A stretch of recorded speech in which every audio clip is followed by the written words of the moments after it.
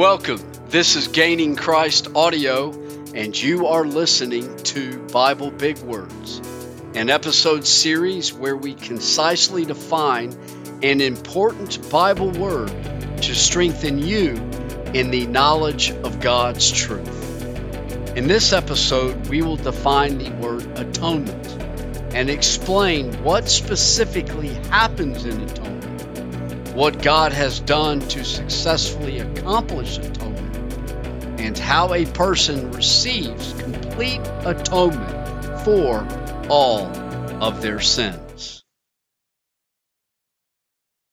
The word atonement is generally defined this way: that which satisfies God in covering or clearing a person of their sins in order to subsequently reconcile that person relationally to God for all eternity. Atonement is most beautifully pictured in what is known in the Old Testament as the Day of Atonement, in Hebrew, Yom Kippur, which God gave the people of Israel 3,500 years ago, soon after he called them to himself after saving them from Egypt and brought them into a covenant relationship where he commanded the people to walk in his ways and promised grace and prosperity if they did so. The problem was the people were not always faithful to God. In fact, they were rather unfaithful a lot of the times and sinful. But God in his grace would give the people the Day of Atonement in order to clear them, cleanse them of their sins for the year, to enable them to continue relationally with God for another year, and then they would complete the Day of Atonement again, and then again another year later. The way the Day of Atonement worked was there was a priest known as the high priest who would mediate between God and the people. And to cleanse the people or make atonement for the sins, 2 goats were utilized for this occasion. God graciously substituted or gave to the people 2 goats to make atonement for the sinful people. Innocent goats taking the blame for the sins of the people. The first goat was brought into the tent of the meeting, or the tabernacle. The tabernacle, as you may know, was simply like a temple that was mobile, and it moved with the people throughout their time in the desert until they entered the promised land and eventually built the temple. Without that, they had a tent, a tabernacle, which was about the size of a NBA basketball court and the seats around it. The high priest would take the first goat, would literally slit its throat, kill the goat, and capture some of the blood of the goat in a basin, and then bring this blood into what was known as the Holy of Holies, this inner sanctuary within the temple where the Ark of the Covenant was, on top of which was the mercy seat. And the priest would take the blood of the goat and sprinkle it all over the Ark of the Covenant, thus making atonement for the sins of the people. The goat was penalized and took the penalty of death for the sins of the people, thus satisfying God for the myriad offenses against God for the year, where God is propitiated ceremonially through this act. Propitiation, pleasing or removing the offense or the anger of God for the sins against him, where this penalty is paid by the guilty party or a substitute in his grace, in this case, a goat. A second goat is brought in to complete the Day of Atonement, and this goat in Hebrew, Azazel, or in English, scapegoat. This is literally where we get the English word scapegoat, where someone else is blamed for the crime or the act of a party and takes a penalty. Scapegoat literally comes from Leviticus 16, where the first Day of Atonement is detailed. This scapegoat then was brought into the tent, and the high priest would lay his hands on the head of the goat, and he would literally confess onto the goat all of the sins of the people of Israel for the year. This would take hours, I am sure, at least, for him to do this. Thus transferring, ceremonially speaking, the sins of the guilty people to the innocent goat. This act is known as expiation. The sins are expiated, removed from the people, and transferred onto the substitute, the scapegoat. The scapegoat, then carrying the sins of Israel, was led out of the camp into the desert by an attendant where it would die. So atonement, technically speaking, is propitiation plus expiation. God being satisfied over the penalty being paid, in this case, a goat being sacrificed, and a second goat expiating, removing the sins of the guilty people and carrying it out of camp. The big problem with the Day of Atonement, according to the Bible, is that the Day of Atonement did not permanently or even effectually cleanse the people of their sins. It was simply a ceremony, as the Bible says. And it provides a beautiful picture, as you may know, to the real atonement that God will provide and has provided for his people.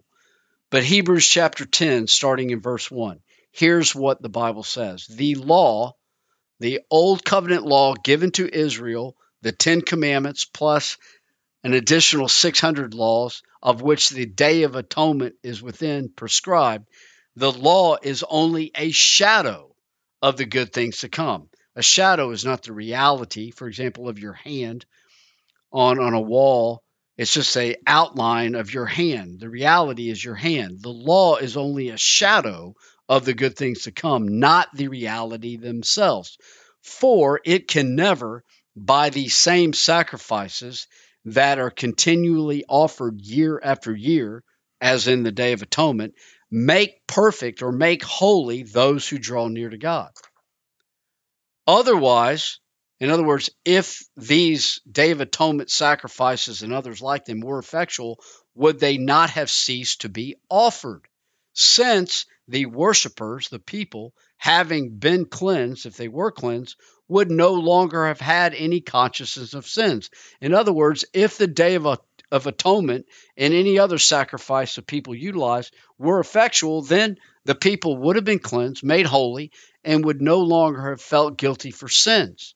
But these sacrifices, verse 14, or 4, are a reminder of sins every year.